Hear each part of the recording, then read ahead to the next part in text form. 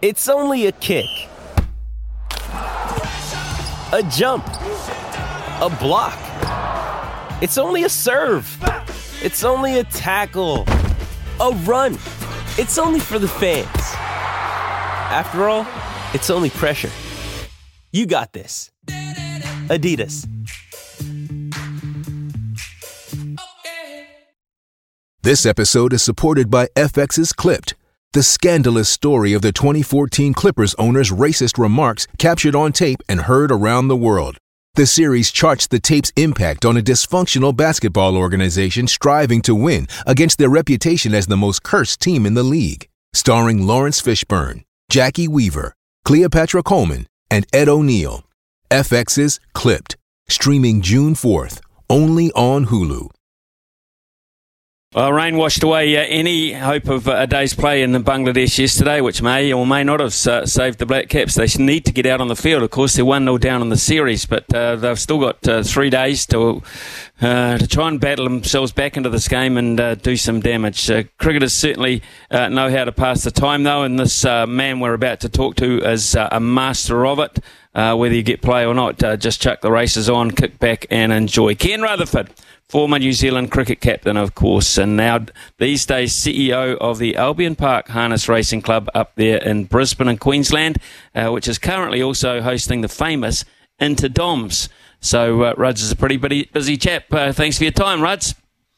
Yeah, g'day, Stockley. I seem to recall you spending more time reading my Turf Digest in the old days than myself, quite frankly. I had to get 2 copies of the newsagents. Thank you very much. There was a Turf Digest and the Best Bets. I remember back in those days, Ruds. And a Friday Flash, mate, too, wasn't it? Huh? Friday Flash. Oh, my goodness me. I go back to those Rangi Auto races. I remember those well. Ken, right, let's get on to... let's start with the Inter Dom, shall we? That's a busy time for you. Yeah, it is. I'm just making myself a beef broth. It's only 7 o'clock in the morning over here again, and my missus has got me on the beef broth. It's good for your gut enzymes or something. But anyway, no, it is into the Minions. And too late. The next round of heats.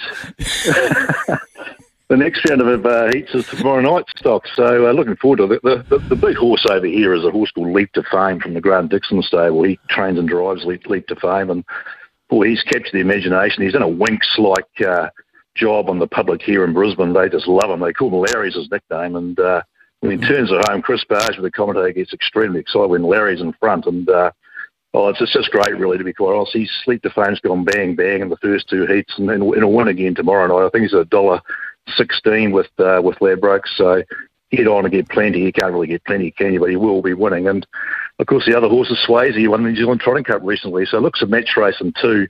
And the paces, Smithy with Leap to Fame and Swayze.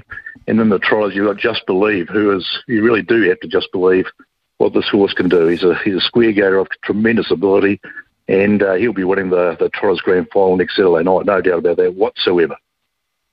How many race aside from the Inter Doms, how many race meetings do you have a year, Ken? Albion Park Stocks, we have 150 odd at least. We race 3 times a week, Tuesday afternoons. We've got a race again today, Friday afternoon, and every Saturday night we race. Saturday night's our big go. We normally get sort of 500 to 1,000 most Saturday nights. Tomorrow night for the third round of the heats we'll get well over 1,000, I'd imagine, probably around 1,500. So all our package stuff is sold out tomorrow night. So you're thinking of making the trip over to Stocks, you have to have a word to the boss if you want to get in. And grand final night will be probably over 3,000, I'd say. But look, it's probably fair to say it's a TV product on the Tuesdays and the Fridays. We don't get a big walk-up crowd at all. There's a pub across the road called the Breakfast Creek Hotel, which is famous or notorious, whichever way you look at it, Ian. And so that tends to get a lot of the lunchtime crowd anyway. We get a few after that to watch the latter couple of races in the afternoon. But other than that, it's pretty quiet. But Saturday's a fair old go. It's pretty good racing too. So, aside from that, Ken, I mean, you still love the game of cricket. I'm sure you've still got a son involved with it heavily over here. But I notice every now and then that you do have a bit of a comment to us, and that's what prompted me to talk to you this morning about where you perceive New Zealand cricket is at the moment. I mean, Are we at a stage now where we've the age group of particularly our bowling attack, etc., we're battling? We're going to go through a lean patch in your mind? I don't have a lean patch. I think we're well set up to always be there or thereabouts. I sort of look back over the last 5 years, probably since that marvellous World Cup final at Lord's. What was that, 2019, I think it was. I kind of look at how we've performed since then, Stocks, and I kind of, I read Michael Watham's article, for example, about 3 or 4 weeks ago, where he used New Zealand as kind of a shining light and good example of how well to use resources for a country that hasn't got that many resources. I found it slightly patronising, to be quite honest with you. A lot of people thought it was a great article, and it was very well written, but I just think the last 5 years have almost underperformed, to be frank. I think we've had such a golden generation of players that my expectations, anyway, when I watch them, is we win every darn game, quite frankly. And when we don't, I get a bit disappointed and a bit upset, quite frankly. So I just wonder, if we're going to look back in, say, 10, 20 years' time and look at the history of New Zealand cricket, where was the last 5 years in particular has been almost an opportunity lost. Interesting. What did you make of the World Cup performance? Do you think we probably got as far as we were going to?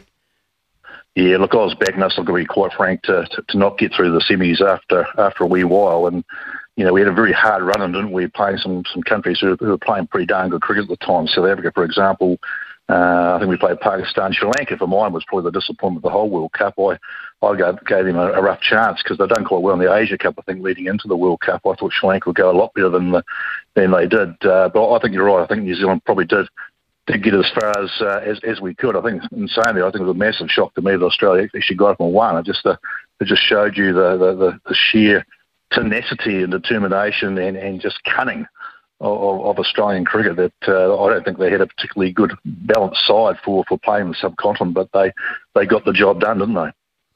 They did, actually. They really did, and I think their tactics were very, very smart, and they did their homework. Daniel Vettori's heavily involved in the bowling aspect of it these days. I just think behind the scenes they were a little bit smarter than a lot of the coaching setups. Yeah, I'd say that's exactly right. It's quite interesting what you're commenting about Vettori's there too, because my mail was saying the same kind of thing. There's a lot of influence there behind the scenes from Vettori.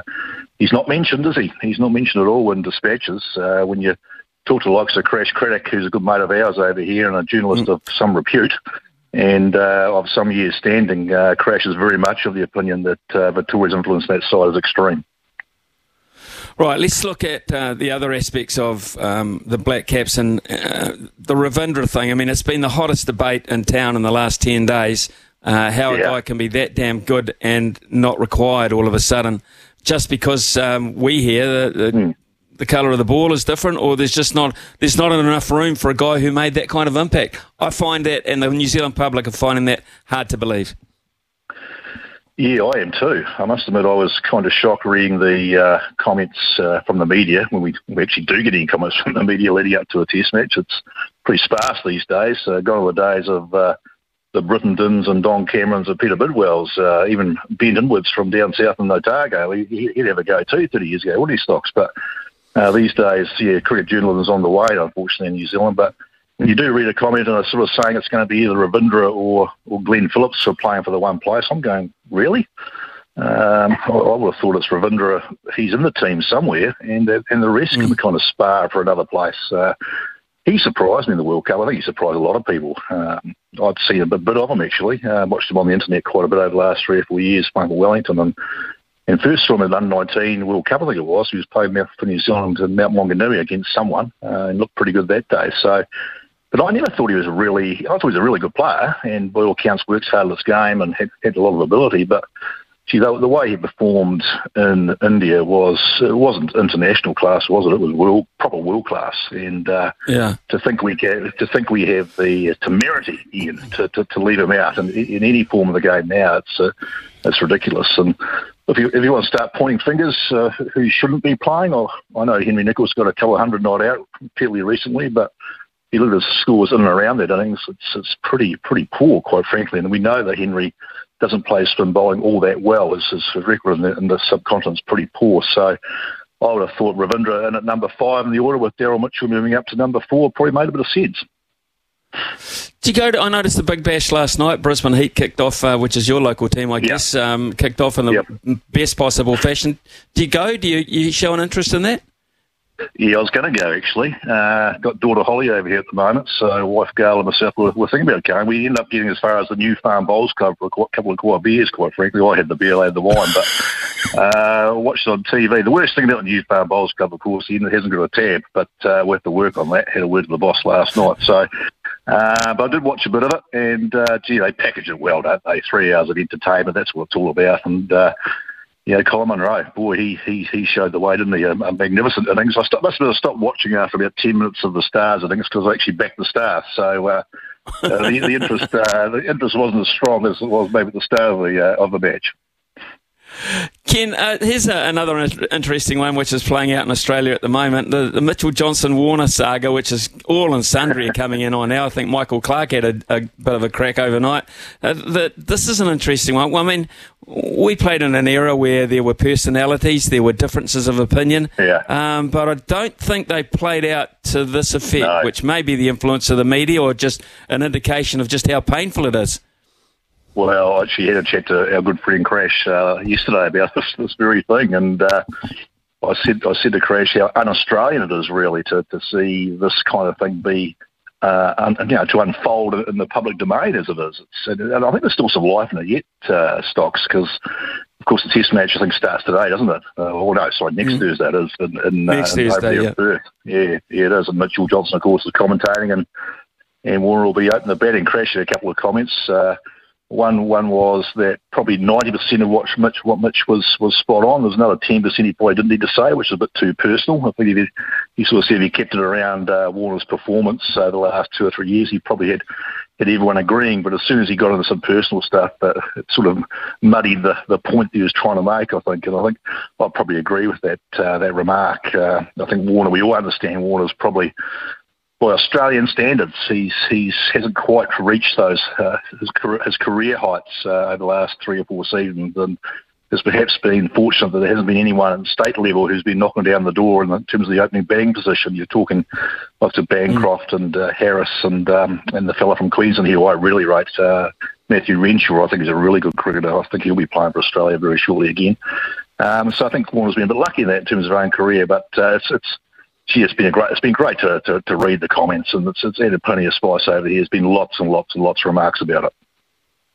Do you have an opinion, Ken, just looking at this struggle away, so to the degree we are in Bangladesh I mean, during your era, which I overlapped the start of your era, you carried on quite a long time after me, but I just wonder about spin bowling, and was it such an issue back in those days? I mean, we always like to prepare those seamers pitches here in New Zealand, but I always thought we had John Bracewell might argue with this, but I think we had a bit more of a fondness about the thought of spin in a weird sort of way. Yeah, I think well, I don't know if the fondness would have drifted as far as New Zealand home Test matches, to be honest, because I think Braces and Bocky in particular, didn't they play a lot of Test matches outside New Zealand, but didn't play all that many. They tend to be carrying the cordial, didn't they, in home Test matches a lot of the time, but I think the big change, and I've given this a little bit of thought actually, is around the whole VAR, or what do you call it, the ability for spinners to appeal by television, match official, etc., and just the fact that batsmen are so careful these days to get their pad out of the way, and that's changed completely. I mean, we were probably of the ilk on the MCC coaching book ilk, weren't we, Stocks, where it was bat and pad together.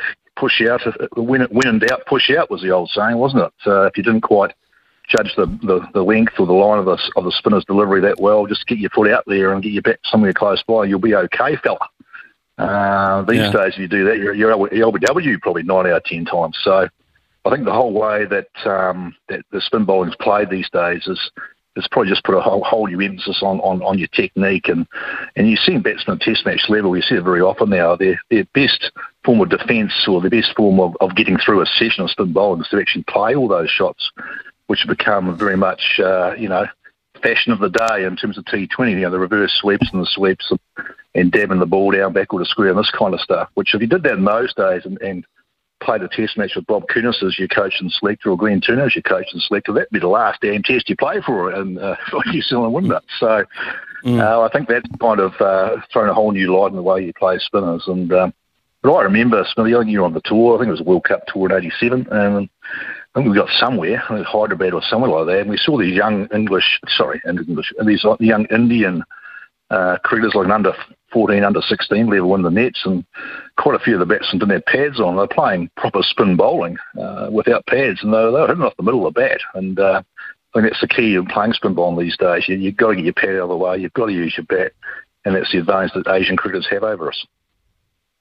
It is actually. I remember sometimes on tours in those countries where some of our batsmen didn't want to face some of their schoolboy spinners because it was just bad preparation. It was embarrassing. But Ken, here's another thing. Test 100 number 29 for Kane Williamson. Where does he rank for you now in terms of world and New Zealand?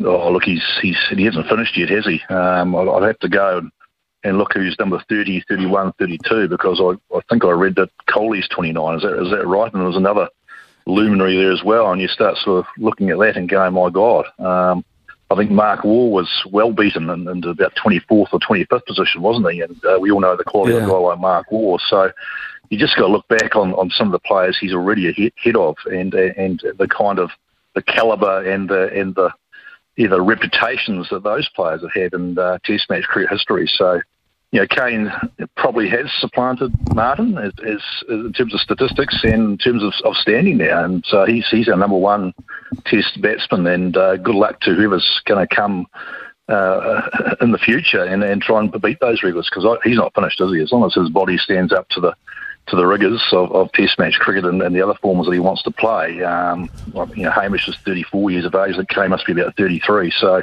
he could play to his 40, Kane, and he could get 35, 36 Test hundreds at least. Yeah. I think the guy you're looking for is a fellow by the name of Bradman that he's equal with now, which is pretty handy. That's right, correct. Right. I imagine you've given us some sure shot $10 winners in the harness side of things. Thanks very much for that. But you will have also, I would imagine, been looking at the thoroughbred side of it on both sides of the Tasman. Big race in Trentham tomorrow, the newly named TAB Classic, which was the Captain Cook. Can you give us a winner on either side? Just one will do.